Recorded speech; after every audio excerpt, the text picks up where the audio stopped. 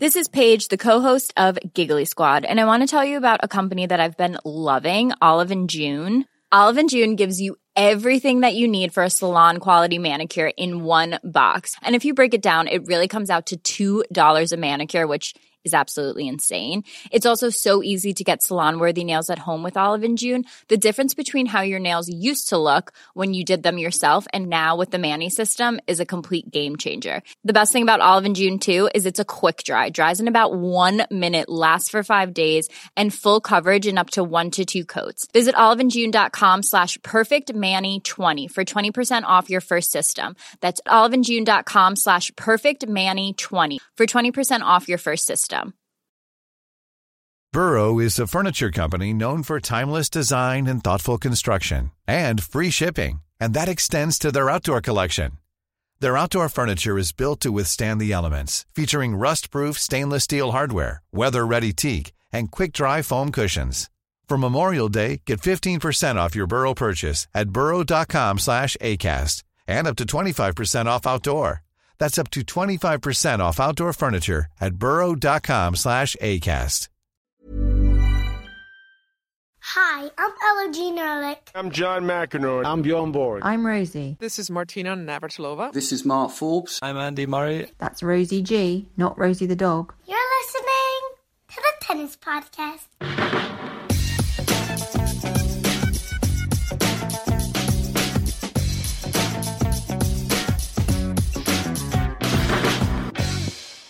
Hello and welcome to the Tennis Podcast, brought to you in association with The Telegraph and with Eurosport, and introduced there by a sample of our Kickstarter backers from the 2016 campaign, but which funded the podcast throughout 2017, and we're very grateful that that was able to happen. I'm Catherine Whitaker, joined by David Law, and we just want to say, David, don't mean to start with, and we will be talking about actual tennis matters on this one. It won't be entirely Kickstarter dominated, but we can't move on to tennis matters without explaining how overwhelmed and stunned we are once again by the support we've received from you lot. Yeah, well, first of all, we can't really do this without some help, and that's what we asked for, and my word, have you lot given it, because we set ourselves 2 goals. One, to fund the weekly show, which we met in 4 days. We had 43 days to do it in, and we did it in 4, thanks to the generous backing of all of yourselves. Yeah, I must admit, when we set this sort of thing up, and even when we do the podcast, there is a moment where Catherine and I are sitting in this unnamed coffee shop in the Putney Exchange, and I'm genuinely thinking, is anybody other than the people in the queue to my right actually listening to this? And it turns out there are. And it turns out that, well, many people seem to want it to come back. So, at the very least, the weekly show will be back in 2018. We still have some Kickstarter backing to get in order to meet our Grand Slam daily shows target, which is there for you to back on Kickstarter.com. Just search for Tennis Podcast or follow the links on our Tennis Podcast Twitter or Facebook pages, and hopefully we'll make that target before the Australian Open. Yeah, and there are awards categories, aren't there, as well? And I think we should, in the context of awards categories, there is, of course, there's one level of contribution where you're guaranteed to have your name in the opening titles for the Tennis Podcast, as you've heard in today's episode. You can enter our predictions competition, and, well, I'm afraid this category has been snapped up because it was not one time only, but certainly it was a unique category, and it was snapped up within a matter of hours. And the category was to have a pet of your choice be the Tennis Podcast mascot for 2018. And I feel like we should mention a certain Mr. Charlie the Ferret, although I don't think Charlie stumped up the funds himself. Well, I think probably his mum should get the mention. Yes, I hear they have a joint bank account. But anyway, Charlie is very much our Tennis Podcast mascot for 2018, and we are absolutely delighted about that, and very, very grateful for the contribution as well to his mum. And in terms of the predictions categories, we have a winner of the 2017 predictions competition. It is not either of us. No. It is a human being. Although though. I did It would have been a win- bit awkward if Rosie the dog had won, because one of the prizes, of course, is to come along to our Christmas do later on today, which Melanie Bowes will be doing. More on that later, but predictions news for 2018, David, drum roll please. Yeah, well, we already have a number of people who've entered, and you can too. And if you they're very all much like special. to. They're all special. in their own way. But we also But- have a Grand Slam semi-finalist from the Australian Open twice in 1992 and 2003, Mr. Wayne Ferreira, who we didn't even know was a listener. He didn't enter under the name Wayne Ferreira. We had to do a little bit of detective work to identify that it was Wayne Ferreira. He was very low-key about it all, wasn't he? Wasn't he? Yeah, a bit like he was as a player, really. David sent out an email saying, what name would you like to be entered under? And he sort of said, well, my name is Wayne Ferreira. Yeah, and I had to say, what, the Wayne Ferreira? Like the one who won Queen's in 1992? So, calling other Grand Slam semi-finalists, David.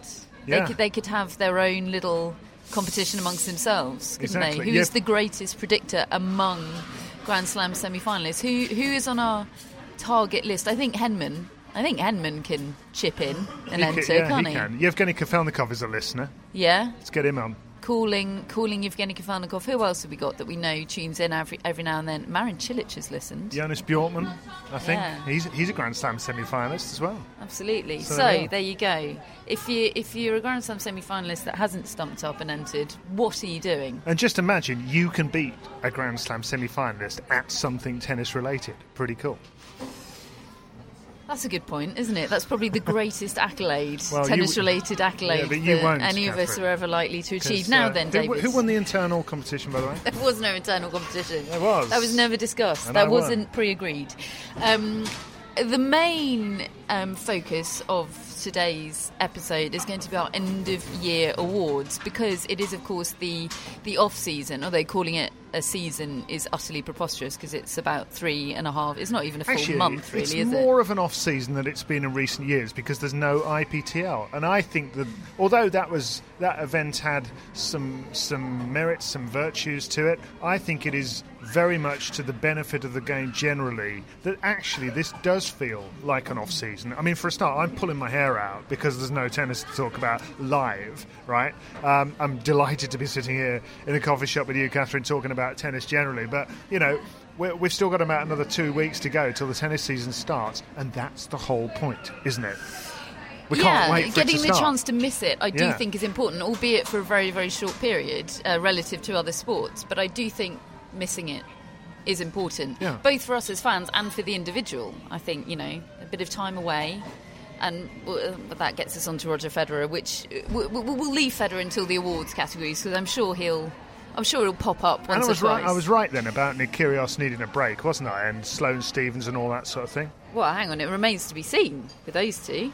We don't know what's going to happen at the beginning of the year. Anyway, we need to be asking Melanie Bowes what's going to happen in 2018. Yeah. Because She gets we everything need to be right. asking her for the lottery numbers. That will to be tell my happening later. fortune, all of that kind of stuff. Anyway, but even though it is the off-season, there are just a few bits of tennis news to cover that have arisen since our last podcast, the Davis Cup final, a few weeks ago. Now, I don't know whether we can categorise the merry-go-round of gossip surrounding whether or not Serena Williams will participate in the Australian Open 2018 as news, but it is certainly something that the tennis world is absolutely bloomin' loving speculating about, it's isn't it? delicious, isn't it, to just ruminate on. To the extent that I think it is going to be an enormous disappointment now if she doesn't play, because it is already the focus. It's so much the focus of that tournament, her questionable participation. Right now is a bit like the first day of the new Premier League football season, isn't it? When you still when think, no one's been sacked. Yeah, nobody's lost, and you still think your team, your Reading or my West Bromwich Albion can do a Leicester and win it all. I mean, obviously Reading can't because they're not even in the right division. But, you know, at the moment it all West Brom seems... can't for other reasons, but yeah. At the moment it all seems so perfect and so exciting. Because at the moment, as far as we know, Serena Williams and Andy Murray and Novak Djokovic and Stan Wawrinka and Nick Kyrgios and all these people are all coming back. They're all going to be at sudden full fitness. They'll be locking horns with Rafael Nadal and Roger Federer, and Grigor Dimitrov, who's finally pulled his socks up, and Alexander Zverev, who's pulled his socks up at the US Open. Oh dear, that was an awful look. And Denis Shapovalov, who's made it all so exciting. At the moment, that's how it seems to us on the 18th of December. But in about 2 weeks' time, probably two of them will have pulled out. The best thing for me about the Serena Williams speculation is that Serena Williams seems to be enjoying it as much as anyone and is fueling it furiously. I love that, because one of the biggest pieces of evidence that we have, and there is evidence to the contrary as well, but one of the biggest pieces of evidence that she will play is a photo that she put on social media this week of some sparkly trainers. Gold and white trainers, which sneakers, if you're in the United States, which were on tennis courts and had her feet in them, it looked and like. And had the tagline ready or something, or coming soon. It said excited. Excited, there so we go. Excited, or something of that ilk. And well, you know, I think... that was a fantastic... I just don't think you would do that unless you plan to come back. However, so I should, for balance, state the evidence to the contrary. She is confirmed, has been announced for a speaking engagement in the States, bang smack in the middle of the Australian Open. That was reported by Ben Rothenberg of rival Twitter, of rival podcast parishes earlier this week, and he also pointed out that was the first piece of evidence in the puzzle that Serena Williams would be disappearing from the tennis landscape for a while, because she signed up before she had announced her pregnancy. It was noticed that she had committed to a speaking engagement in America in May, bang smack in the middle of Rome, and that made a few people raise some eyebrows. So she's got previous with speaking engagement commitments. Video conferencing can work, can't it? You think she's going to be video conferencing in the middle of an Australian Open campaign? Yeah. She could do anything. Night before a quarter-final, she's staying up until 4 a.m, or I can't work out the time difference off the top of my head, but you don't think she can? To do it... I do. Of course she can. She could, it's not ideal, though. She could carry out the conference call while playing the quarter-final, probably. I don't know. I think that's... sit-downs. When I saw that, my heart sunk. No, I have to say, you're just an optimist, Dave. Do you think so? Are you thinking she's playing? Well, the other. Are you in the Craig Tiley camp? Yeah. I'm not quite as bad as Craig, although Craig, who's put her on the front cover of the programme. Yeah, I tell you, I think I'm going out for a night out with Craig. I wonder Tiley. if there's a spare edition somewhere. No, I think... Do you not think so? You don't think they prepared an alternative programme edition without her on the cover? No, I can't. I don't want my illusions to be shattered, Catherine, or those Craig Tiley. Of the many people listening to the tennis podcast right now. I think she's coming back at the Australian Open. Will she play a warm-up event? Or do you think she'll come in cold? Oh, I think she will come in cold. Do you? Yeah. Do you think she'll win it? No. Where's Melanie when you need her? Melanie Bowes, tell us what's going to happen. Do you think she'll come back and not win it? Because there's no way she's coming back unless she's pretty confident she's winning it, right? So you're disagreeing with Serena herself is effectively what you're saying. I don't doubt for a second that she thinks she can win it and will win it. I just don't think she will.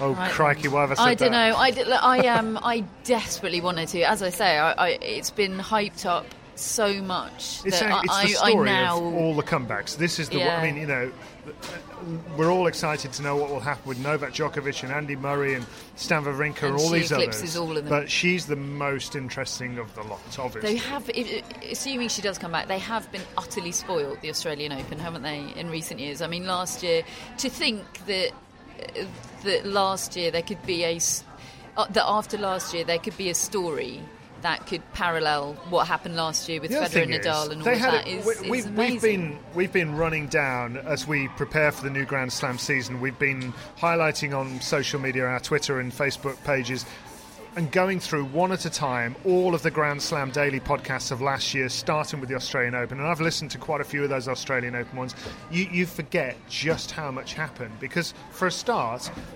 you come into that Australian Open with a world number one, Andy Murray, which is a great story in itself, and a returning champion in Novak Djokovic. You have them lose quite early on, and yet you still don't end up with a disappointing climax to the tournament.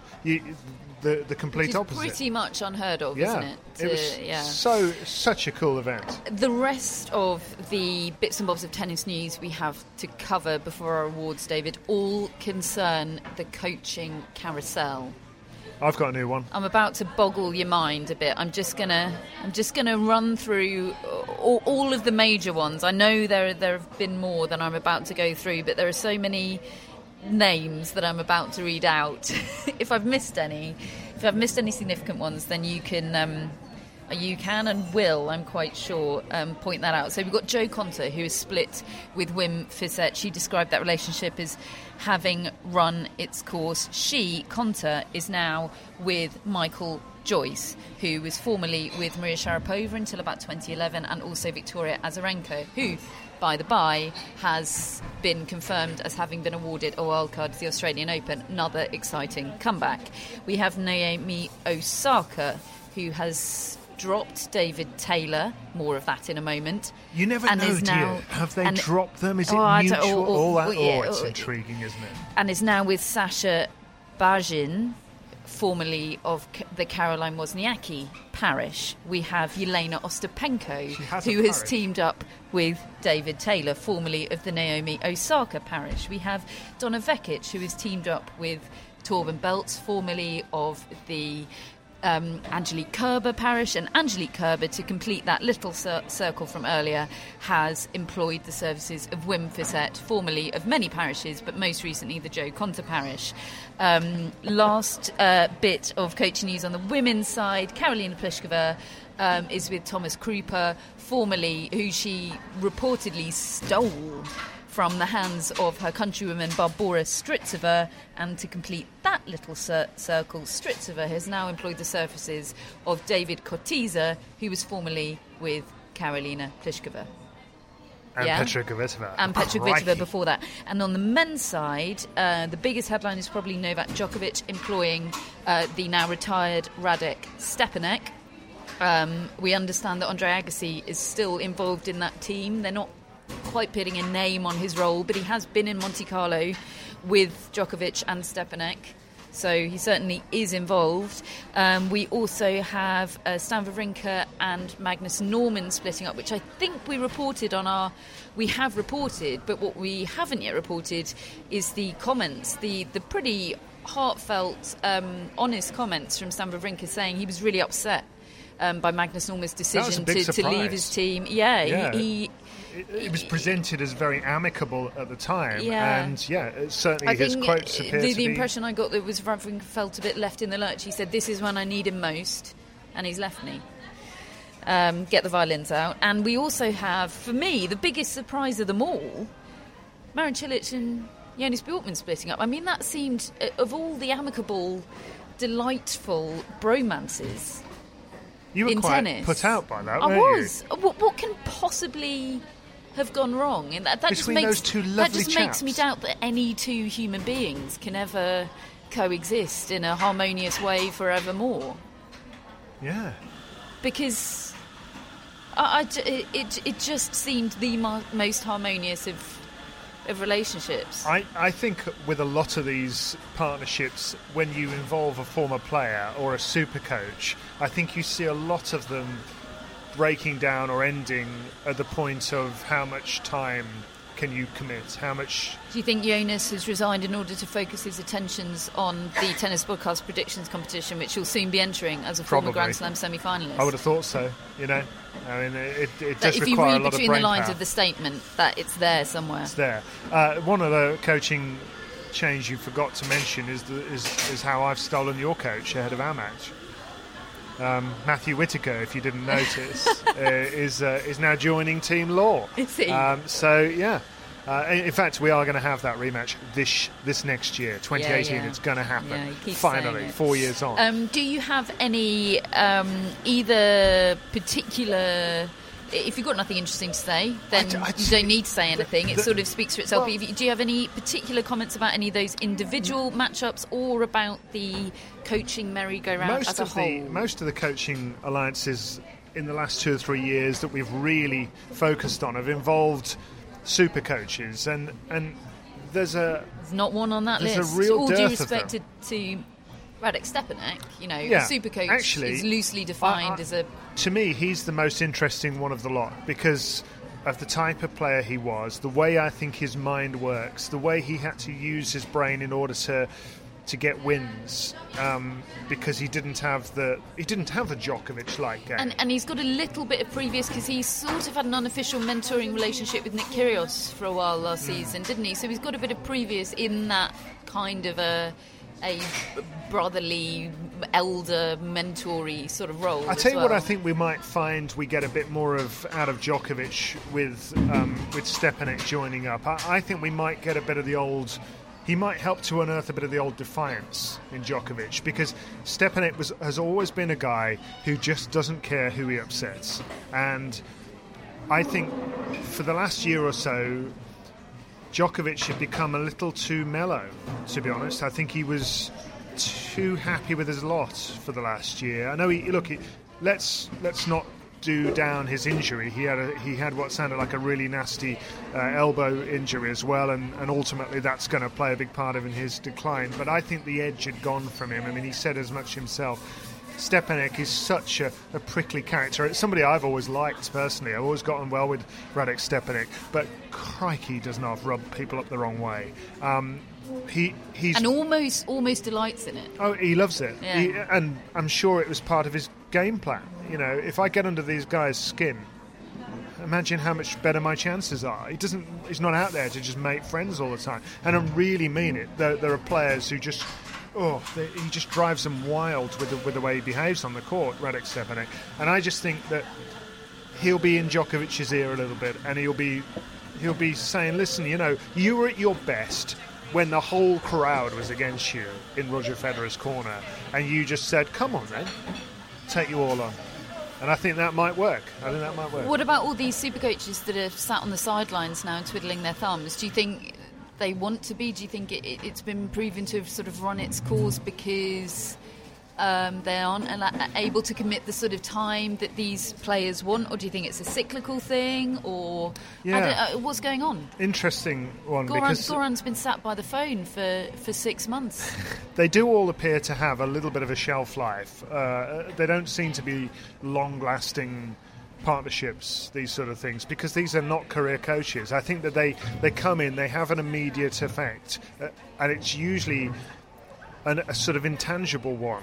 They make a difference, but maybe even the player doesn't know how to explain what that difference is, because I think a lot of it is between the ears. They've been there and they've done it, and they can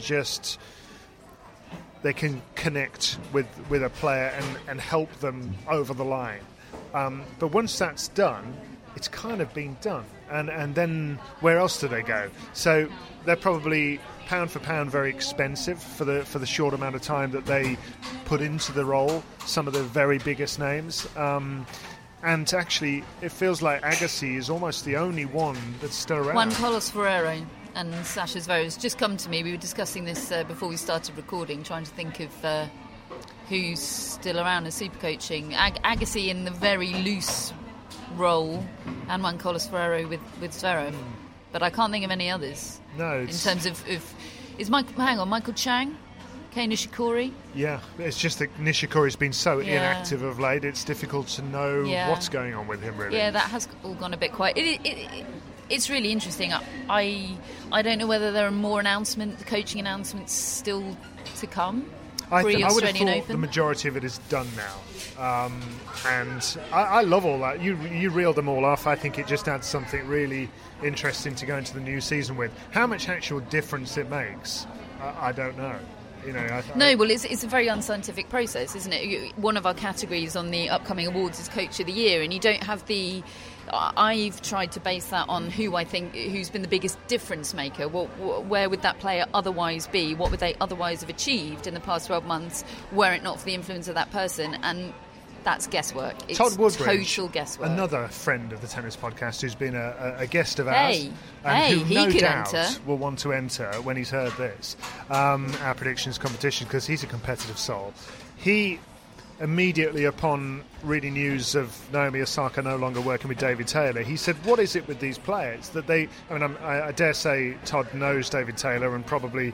Yeah, he worked with Sam Stosur for a long time, didn't he? So. But he was very quick to say, these players, they just want a sprinkling of stardust or gold dust on them that's going to just make all the difference. And I noticed that when we've spoken to Pat Cash about his coaching relationship with Coco Vandeweghe, he's so quick to pull back from any idea that he can make some miraculous difference just by clicking his fingers. And he was so keen to take attention away from the idea that she can now win a slam or that she should now win a slam.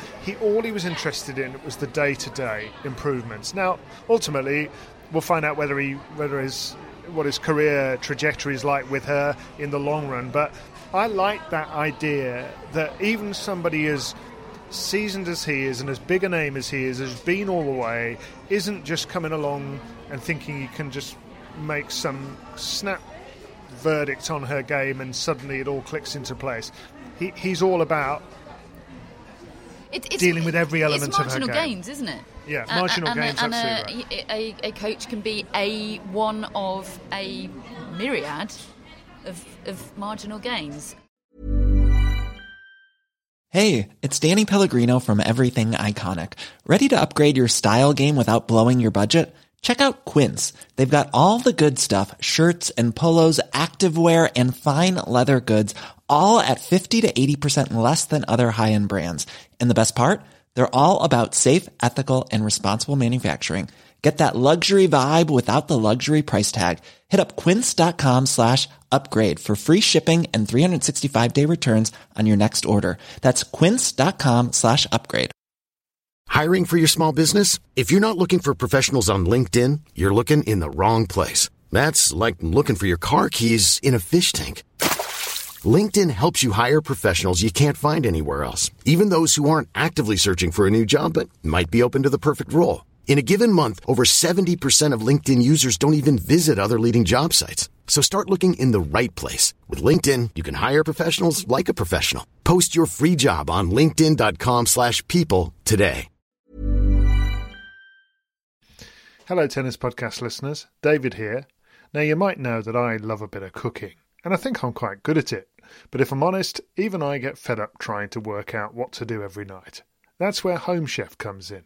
Being able to put together a delicious meal without the long prep and the cook times, well, that's pretty cool. Home Chef provides fresh ingredients and chef-designed recipes conveniently delivered to your doorstep to simplify your cooking experience. They have over 30 options a week and serve a variety of dietary needs, so you don't have to worry about what to make ahead of time. Not only is it convenient, but it's economical too. Home Chef customers save an average of $86 per month on groceries. Now, for a limited time, Home Chef is offering Tennis Podcast listeners 18 free meals plus free dessert for life and, of course, free shipping on your very first box. Go to homechef.com/tennis. That's homechef.com/tennis for 18 free meals and free dessert for life. You heard it right. Should we move on to our awards? I presume you've prepared some kind of special jingle for these awards, David. Shall I leave a gap to insert jingle, a special end-of-year Tennis Podcast Awards jingle? Tennis Podcast Awards 2017. So, the Tennis Podcast Awards 2017, I'm going to preface this with news that David Law is responsible for devising the awards category, so please direct all feedback, positive or negative, towards @DavidLawTennis on the categories. I certainly will be doing so during this recording. You've already given me your feedback, and most of it was scathing. And you've gone right in there, David. Player of the year, men's and women's is top. Who have you got then? You're supposed to sort of hold that back to the end, like sports personality. I ran a pole vault on this very subject to find out what people thought at Tennis Podcast, and we had a massive response. Hang on, we should preface this pole vault news with the fact that you have to provide a shortlist. Yes, well, I first of all asked who's the player of the year, and lots of people wrote in. That's the sound of a smoothie being made. Well, the smoothie maker in the unnamed coffee shop. The smoothie maker is trying to get its opinion out there about the player of the year for 2017, the male tennis player of the year. And anyway, the two players that led it obviously were Nadal and Federer. I had to add in David Goffin because your dad thought he should be part of it. And then I also had someone else, who and why. So do you want to know the response? Or do you want to let's just hear what you think first? Who should be player of the year? No. We're in. Okay. Let's get this over with. Right. Well, Roger Federer's got 56% of the vote. Unsurprising. 1,136 votes. Rafael Nadal's got 34%. David Goffin, I don't quite know how, has managed 7%. Some people saying, how come Grigor Dimitrov's not in ahead of him, given that he won the end-of-season championships? Yeah, fair shout. And then someone else has only got 3%. Well, look, I am not going to argue with people that think Roger Federer is the player of the year. I think there is a very strong argument for that. However, I've tried to be as scientific as possible about it, because otherwise you're just voting for your favourite player, aren't you? Which I'm not. I think it's hard not to. But then if you take being scientific about it to its logical conclusion, you're just going to go with who finished top of the rankings. Because that's the most scientific measure of who's had the best year. So I've tried to be scientific about it without being so dull as just to pick the two world number ones. And the best way, which is not logically ideal, but the best way I have been able to find in my limited brain of doing that is by going through the achievements of the year and who has surprised me the most. And for that reason, I've gone for Rafael Nadal, because if you'd said to me precisely 12 months ago which of these things, I should say, I think the shortlist on the men's side is Nadal and Federer, as much as I think Goffin is right to be on the shortlist, and Dimitrov agreed with whoever wrote that on Twitter, should probably be on the shortlist as well. I think you've got to come down to Nadal and Federer. For me, it comes down to 12 months ago, if you'd said which of these two things is more likely, Roger Federer winning the Australian Open and Wimbledon and finishing the year world number 2, or Nadal winning Decima French Open and the US Open and finishing the year world number 1, I would have said the Federer one was marginally more likely. So for that reason, I've gone for Rafael Nadal, because what he's done this year has astounded me marginally more than what Federer's done. He's been beaten 4 times out of 4 by Roger Federer. Yeah, I think there's a very strong argument for Roger Federer. As I say, it can't be 100% scientific. I've given you my reasons. I think there are strong counter reasons. That is one of them. But, you know. You talk about being surprised by Rafael Nadal. Roger Federer couldn't play tennis for 6 months, and he came out and won the Australian Open. I'm not bruising for a fight here, David. Put in the counter. I don't think it's a open and shut case. I'm just saying I have marginally come down on the side of Rafael Nadal. You've gone for Roger Federer, clearly. I have given it as a joint for award. Goodness, we're moving on. No, Women's. No, this is ridiculous. I've given it as a joint award to Rafael Nadal and Roger Federer. And here is my reason. No. Here is my reasoning. You've made a mockery of the awards, and we're about 2.5 minutes into the awards segment of the podcast. Jonathan Liu, formerly of The Telegraph, wrote a very interesting piece on the Independent website about how it is okay to sit on the fence. And the reason it is okay... What, in an awards show it's not? It is, though, if that is the right answer. I'm... Don't have an opinion just to say you've had an opinion. That's what the crux of his piece said. And I think he's right. And I think you can't pick between them. So I'm giving it to both of them. David Law's new motto is don't have an opinion. And unless on that note, right. we move on... reluctantly to the rest of our categories. Women's Player of the Year, what you got? Women's Player of the Year, I've gone for Garbiñe Muguruza, the Wimbledon champion, who, although not top of the rankings, I feel, well, I said at the start of the year she would be world number 1. I think she should have ended up as the world number 1. I actually think that she messed it up. Should have. The rankings don't lie. What What do you mean should No, have? I mean, I think she blew it, is what I'm saying. I really do. I think she was in pole position to finish world number one, and she blew it. No, I don't want to take anything away from Simona Halep, and I dare say I am taking something away from her there. But the fact of the matter is that, to me, I feel the slams are important, and she was the highest ranked player with a slam last year, or in 2017, so she would be my pick. Again, I've tried to be Have you given it joint between Simona Halep and Gavin Certainly Muguruza? bloomin' haven't, David. I've tried to think about it as scientifically as possible, because again, otherwise you're just picking your favourites, and you know, everyone's just going to have there's just no right or wrong, or you know, what's the point? And I've been through the list, and I was, you know, thinking Garbine Muguruza for the reasons you said, but then just didn't feel quite right. So I started to think, but who has done something this year that nobody else has done? Because we've had 4 different people winning Grand Slams, and there's 4 different Grand Slam winners in the women's, yeah.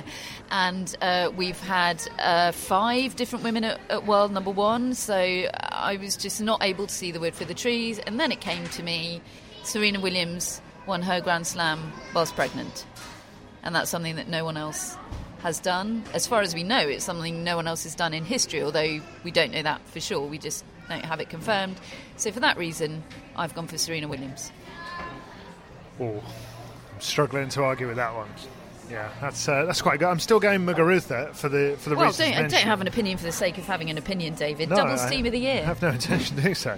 Doubles team of the year has to go to Hingis and Chan for me. Hang on. Well, I thought we were doing men's first. But you're right. Ladies first. Yeah, well, quite right. I would go with Hingis and Chan for sure.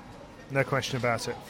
On the women's side for doubles team of the year, I was pretty torn, really, on what I was thinking. Makarova-Vesnina, because they won the Wimbledon final 6-love, and that's a pretty absurd achievement, isn't it? I mean, but then for sentimentality, it's the last time she can do it, so I've gone for Hingis and Chan. Yeah. I've completely broken my own rules of scientificness there. But I also think special plaudits to Chan for managing to keep Hingis's planned retirement a secret all year. Yeah. I think she gets a little booster of points. That's good going. For that. And men's doubles team of the year, David, I have gone for Henry Continent and John Peers because I feel so guilty about us not mentioning them on our O2 finals show. We didn't give them a mention. They were extraordinary. They won the title again. They haven't finished the year as the top. I think they finished the year as the second ranked pair to Kubot and Mello, but nonetheless I've gone for them out of guilt.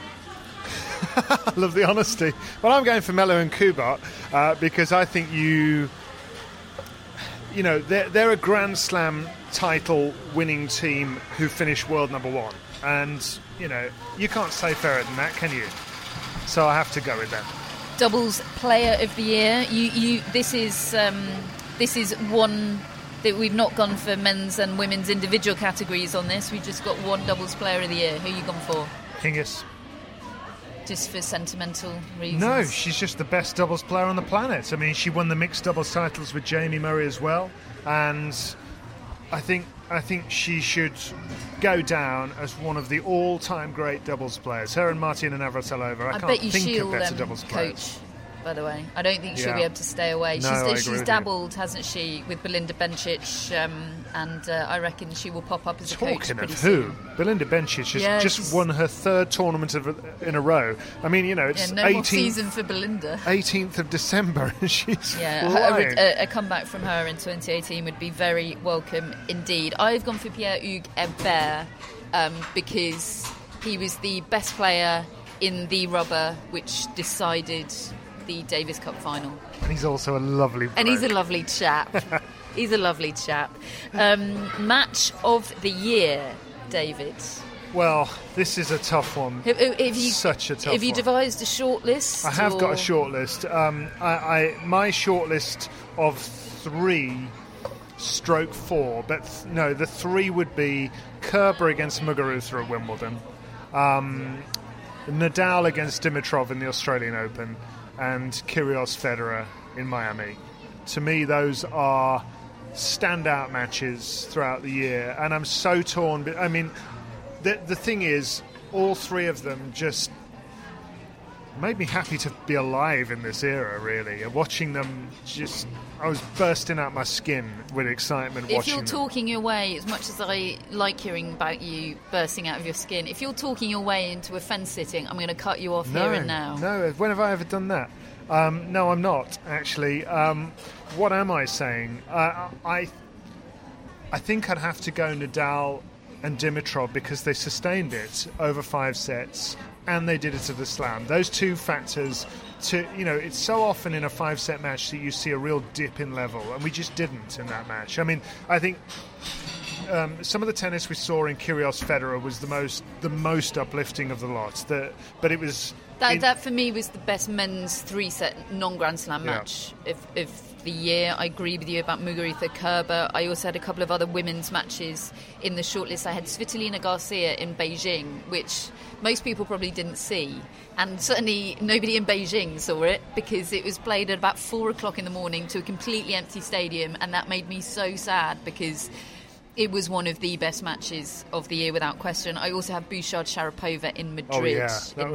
And that's really the only thing that Bouchard did all year of any note at all, and she'll be cropping up later in the awards. And it was extraordinary, but for no reason other than I have a video on my phone of the Eurosport green room in Melbourne during I think it's during the 4th set of that Dimitrov-Nadal match, and I won't name drop who was in there, but Mats Wilander was sat there with his jaw was on the floor for most of it. I mean, I've said before, watching Mats Wilander watch tennis is almost better than watching tennis. Is he not a name drop then? Oh, he totally is. But anyway, I had to get that in there. And just watching the video of watching people watch that match gave me goosebumps. I'd forgotten I had taken that video, and it gave me goosebumps. So I've gone for that one. So we're in agreement. We're in agreement. How about that? Newcomer of the year, David. Again, we haven't separated this into men's or women's, so you can have your pick of the full smorgasbord of genders. Well, all 2 of them. I mean, I think in many ways I would go for Ostapenko, but I don't regard her as a newcomer because she was around before. To me, it has to be somebody we hadn't heard of 12 months ago. No, but to me it has to be somebody who's just really announced themselves this year, and to me that is Shapovalov. I know that he had his match that you covered in Toronto, wasn't it, the year before, but this year he took over the conversation so many times, and I really didn't expect that. Not that I'm saying that I didn't expect Ostapenko to either, but she had been playing in events that I'd commentated on before that. She will appear in my awards, but yeah, definitely for me, Shapovalov. Well, I've gone for Ostapenko. Okay, well, Ostapenko. Yeah, she was around, but we hadn't talked about her on the podcast, David. And that's really the marker of success, isn't it? Yeah, I mean, frankly, the degree to which you get talked about on this podcast. You don't exist if you don't. Yeah. Really. I mean, she won a flipping Grand Slam title, and there is not one person on the planet, not even Melanie Bowes, who was predicting that would happen a year ago. So I've seen what she picked. I've gone for Ostapenko. But moving swiftly on to most improved player of the year, I've gone for Denis Shapovalov. Ostapenko for me, because I could not have imagined a player at the level that I'd seen her play at for basically 2 years, coming out and producing anything like she did at that French Open. It was so inspiring to watch the way she performed at that French Open. It was, as you say, it was one of the most shocking runs that I've ever seen to a title. That was Becker-like. That's how much out of the blue it felt like. Yeah, I mean, those 2 categories do go sort of arm in arm, don't they? They are, again, feedback on categories goes to @DavidLordTennis. I did take a hammering on them. You were pleased to know. Now then, I suspect there could be some fervent debate over the next one, although without further ado, comeback player of the year. David? Did you do a pole vault on this? I can't remember. Lots of people are saying... lots of people got confused because lots of people are saying matches. Right, which is a separate category, I should which is why I opened that category immediately. But no, Comeback Player of the Year, for me... I mean, I think you could go for Bencic, who we've just been talking about, who's been out all year. There's so many you could go for. You could go for Nadal, you could go for Sloane Stephens, you could go for Roger Federer, but surely it has to be Petra Kvitova. Just the fact that she's even playing the sport is just a miracle, really. I agree. When I first saw Comeback Player of the Year, I sort of idly, without thinking, wrote Federer and then stopped myself in my tracks and chastised myself. So you should. Because, of course, it's Petra Kvitova. What we've discussed at length what she went through and how horrific it is and how horrific it continues to be. I think to sort of talk about her as someone whose comeback is done and over, this is something that will be with her for the rest of her career, that she... Well, it's miraculous that she's managed to come back this quickly to the level she has. Yeah, we're talking about someone that's, she's done an interview this week where she's talked about her new hand. It's not about getting back to where she was or being the player that she was. She's a new person now and a new tennis player. She's had to build herself as something different. We're talking about a player that, I know she hasn't used these words, but she had a panic attack on the court at Wimbledon this year against Madison Brengel. She's living with this every day, and she is extraordinary. So sorry, Roger. Yeah. I think he would be okay with losing out. Probably. Comeback in a match of the year, which is a cumbersome category title. Just come off it. That's a good one, that. Comeback in a match of the year. That solved a problem for me, that did. Now, I am torn here. I think there's a very clear men's winner here, and I think there's a very clear women's winner. One or two people have gone for Halep against Svitolina. I think Halep was 5-1 down in the third set at the French Open and ended up winning. Obviously, there is the one a couple of rounds later when she was leading that French Open final by a set and 3-love, and Ostapenko came back and won the title. Which I think you have to give a strong shout to that because of the significance of it. Regis Corbin is saying sock against Edmund when he was 5-1 or 5-love down and ended up winning the title in Paris and getting to the O2. But countless people have gone with the other one. Which the thing is, I think a men's match is always going to win this because coming from 2 sets to love down is something that the women are restricted from doing at the moment. Vicky Sampson, David White, Yvonne Raptis, Stephen Malloy. They've all gone with Delpo coming back from 2 sets to love down against Dominic Thiem. And the Lurgy. And I mean the drama. Yeah, my only regret from that particularly sensational comeback is I think I ended up not directly from the man himself, but catching that Juan Martín del Potro Lurgy, which ended up doing the rounds due to his continued presence in the tournament. So. He did particularly well to get through that match, considering, didn't he? Given the fact that you missed about 3 shows and. I couldn't see straight. I was an absolute disaster. Yeah. So well done, Del Potro. Coach of the year, David. Well, there are so many different candidates, and actually, I have to be perfectly honest here.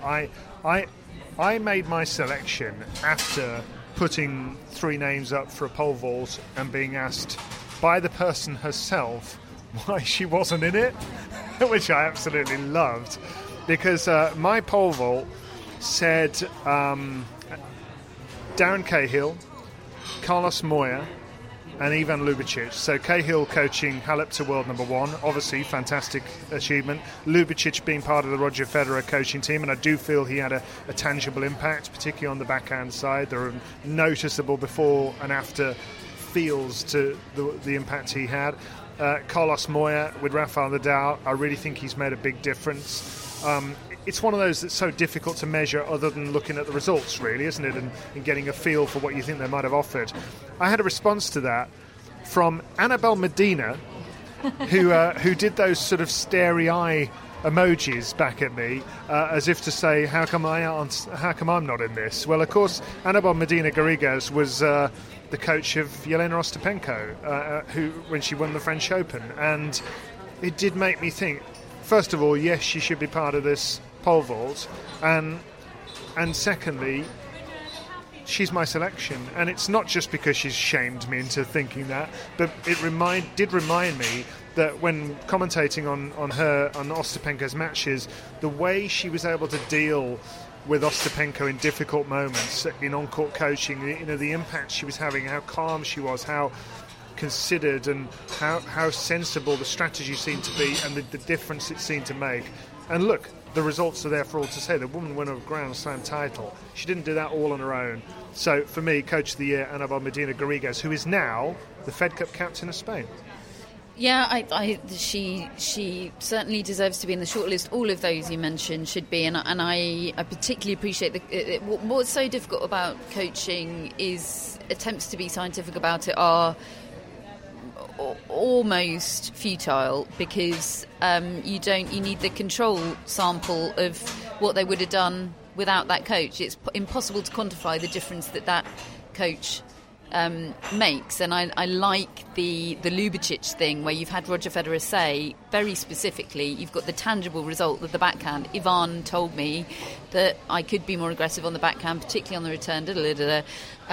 So I was favouring him, but in the end I have gone for Darren Cahill, because I see the difference that he makes to Simona Halep. I think if on-court coaching were allowed in the slams, again, this is pure speculation, not massively scientific, but I think were it allowed in the slams, she probably would have won one by now. I don't think it's an accident that the only thing missing from her resume is a Grand Slam title, and on-court coaching is not permitted for the women at slams, or for the men, of course. I think the bravery of his stance earlier in the year to split working with her and to let her ruminate on that for a while and pledge to come back with a renewed attitude. I have a lot of time for that, and for me, I can the difference that he makes is the most palpable of any coach. Now, there are probably doing a disservice to loads of coaches whose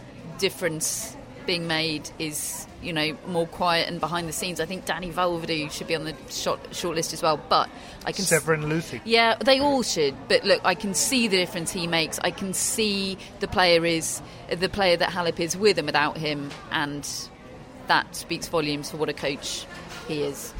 Yeah, fair. Okay. Meltdown of the year, David. It's one of those that I sort of put in, and it's a silly category, isn't it, really? But it's one I've typically put in as a bit of comedy value for my own amusement, when I've seen somebody slam their racket into smithereens a number of times and things like that, which I do find quite amusing and enjoyable. But there's also a slightly sinister side to that category as well, and if we're going to say worst meltdown of the year, then it would be Fabio Fognini for me, whose despicable behaviour at the US Open, Nyon got him kicked out of the event, and the way he abused an umpire, and that sort of thing just shouldn't be happening. That isn't funny. It's not. There's no upside to that whatsoever. I also think another meltdown of the year for me would be a slow, lingering one of Kristina Mladenovic, who's just gradually faded away as the season has gone on. I mean, I hope she can come back re-energised, but I think she lost something like 12 matches in a row at the end of the year in the end. Unbelievable, and finished the second-ranked French woman. Yeah, shows how good she was in the first half. Absolutely. I'm certainly not going to be arguing with anything that you said about Fabio Fognini, so we'll consider that set in stone, shall we? Yeah, I think I might remove Meltdown of the Year next year. Goosebumps moment of the year, David. Now, I feel like, again, we've got two here that go hand in hand. We've got Goosebumps moment of the year and tears-inducing moment of the year. So Goosebumps first. David gets goosebumps just sitting down in Costa Coffee to talk about tennis. So yeah, I do get quite excited. what he's going to pick as his favourite. There's quite a few here. Rosanna Ball and Anna-Marie Batson both say Lopez winning the title at Queen's, which was an incredible moment for him, wasn't it? Because, it was just a life-affirming moment for him. That was a career definer. And incidentally, he's another little story of the last few weeks, in that he's now the tournament director of the Madrid Open from 2019. He's going to be assistant tournament director next year. Somebody here, Daniel, has said Kvitova against Venus in the final set recently. There was, let's see, the fifth set of the Australian Open. Says Dougal Williams. Ostapenko winning the French Open. Mike Tomlinson says La Decima. Yavidan Kakaria says I would probably go ultimately for one or two of the results that Federer produced, particularly during the Australian Open. I think when he beat Thomas Berdych with tennis that was making me laugh, that it was so absurd in its brilliance, that was the moment that I thought, hold on a minute. He's not finished. He's still going to take our breath away. Yeah. I would agree with you. I remember we recorded our daily podcast that night on the hill in front of a big screen where lots of people watch, and every single person stood stock still watching the screen to see his reaction to that match and that performance. And usually they're all scurrying for the exits. It was probably 11 or 12 at night by that point, and that, I think we both had goosebumps in that moment.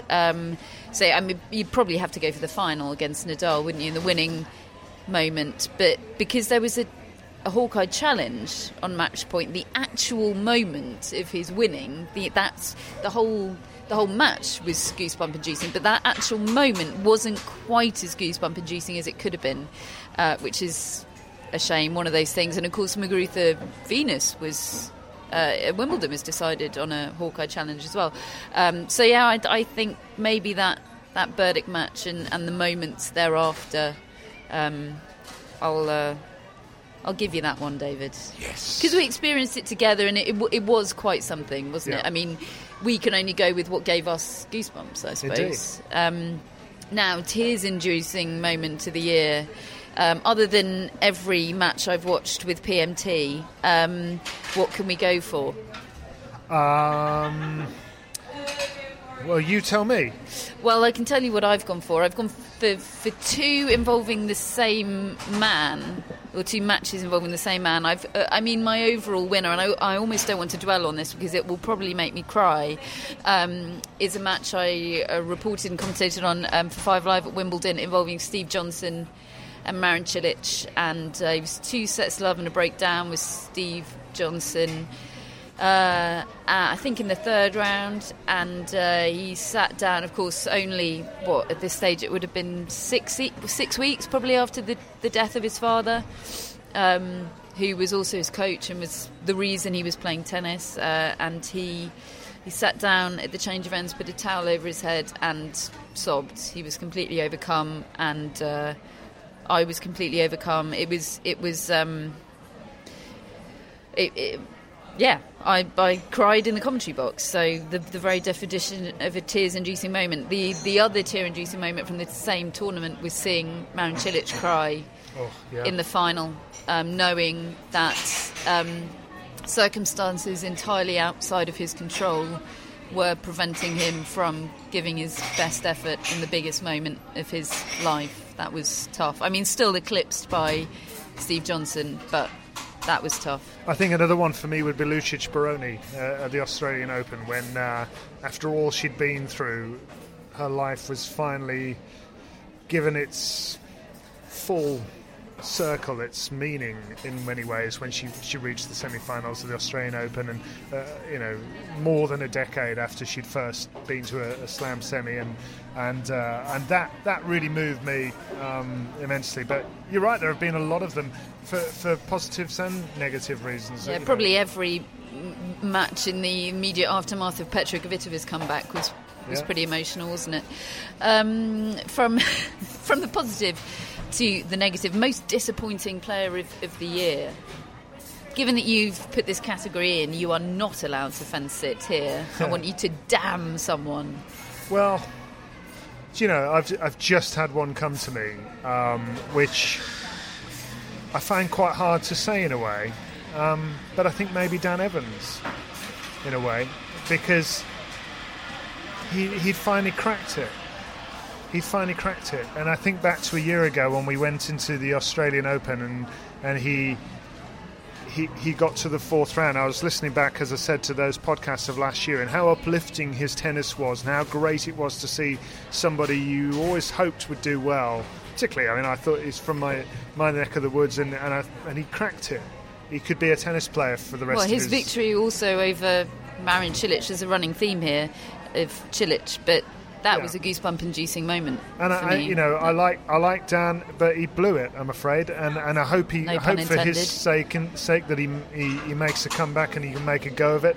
But I find that a real shame, and it's all his own fault, and it's just the way it is. So I think the other one for me would be Eugenie Bouchard, who I just feel. I don't know what she's doing with her career. That's not unique to 2017, is it? No, but you saw what she could do in that match against Maria Sharapova. She's a weird one, isn't she? Because she posts a lot of stuff on social media, a lot of training photos. If you just look at her social media, I know she posts a lot of other stuff as well, which I try and block out. But if you just look at her social media, you get the impression of somebody that is taking her tennis seriously, that does have an appetite for it. But then, given the level of talent and ability we know she has, can she be? I don't know. Just something doesn't compute with what's happened to Jeannie Bouchard in the last 2 to 3 years. I'm afraid I've gone for Andy Murray. Not that he personally has disappointed me, but what has happened to him this year has been immensely disappointing, without question. And this time last year, it was...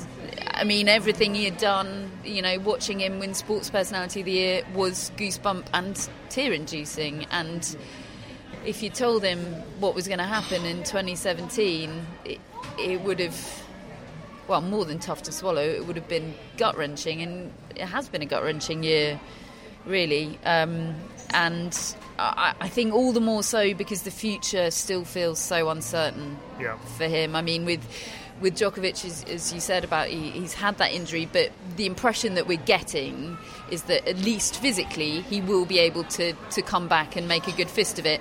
Andy Murray might well be able to do that as well, but it is still very much an unknown. There's a question mark there, and that's immensely disappointing.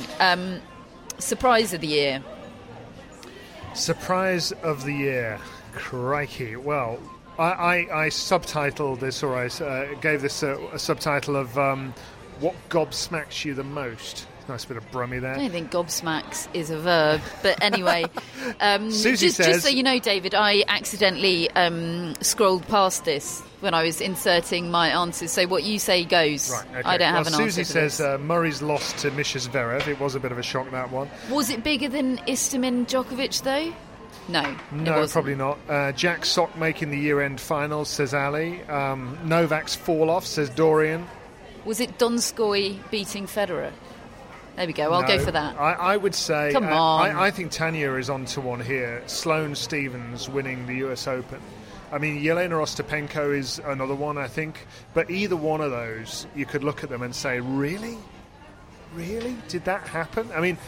I almost feel like more so with Stephens now, because she's done absolutely nothing to back it up. It's just this suspended result in the middle of nowhere in her career, and there's nothing before or since, really. Obviously, she had their awful injuries, so she's had a terrible time. Yeah. So I would probably go for, those two would probably be tied for me as the biggest surprise for you. The next category, David, also will be what you says goes, because I abstain in protest. It's called So Bad It's Good, Outfit of the Year. Yes, it's a terrible award category, isn't it?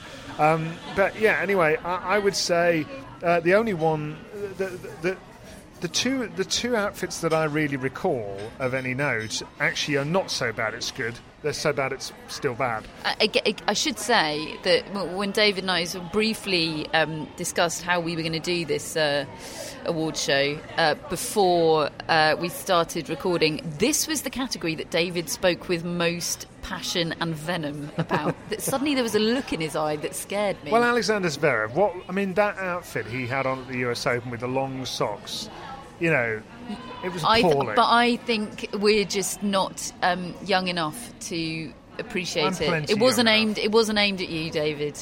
I'm afraid to say it. I could pull that off. My feeling about that outfit was it would have been fine if he'd won the tournament or reached the final, but it looked pretty silly losing in the second round. To Borna Coric. Yeah, it ended up looking silly. Yeah, it did, but I just don't think it worked. It was an outfit designed for iconic trophy lifting photos. And the other one, I'm sorry to say, Roger Federer fans, that shirt he was wearing at the end of the year, that off-white little kind of, I don't know even what it was, little pink number, it was just appalling. I thought it was fine. I mean, honestly, the venom with which David is describing Roger Federer's completely inoffensive end-of-year shirt is a bit alarming. Tennis podcast episode of the year, David. This is a very self-indulgent category, so we'll cover it very quickly. I've gone for the Mary Carrillo episode because I'm a fangirl. Obviously, me too. Right, okay. That's that done then. And I'm not even sure I'm going to read out the next two categories. Best prediction of the year and worst prediction of the year. Well, let's just look at Melanie's predictions for best prediction of the year, shall we? I would say my Fed Cup and Davis Cup champions and nearly getting Garbiñe Muguruza right. Honestly, the haste with which David ordered that the final calculations be made for our predictions table when he realised or remembered that at the beginning of the year he'd correctly predicted the Fed and Davis Cup champions. Suddenly emails were going out left, right and centre to our stats guy and our graphic designer. Mock up that table, get it done. We need to release this. The people need to know.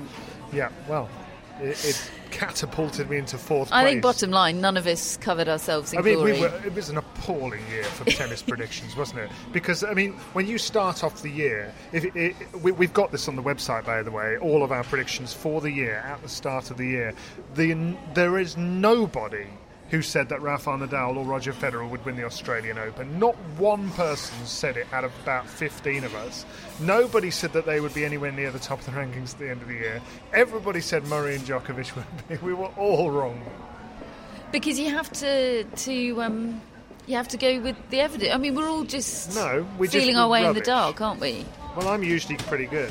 But then if you predict something completely nonsensical, like Bernard Tomic reaching quarterfinals of the US Open, you get laughed out of town, which I would have been if I predicted Ostapenko to win the French. So you can't do right for doing wrong unless you are Melanie Bowes. And I think Melanie Bowes probably deserves to have the last word in this end-of-season award show. She won 2017.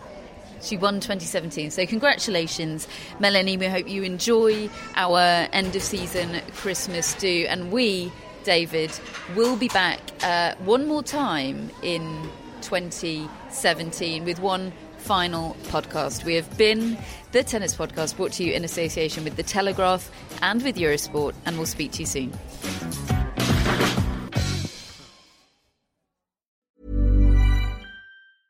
A lot can happen in the next 3 years. Like a chatbot may be your new best friend.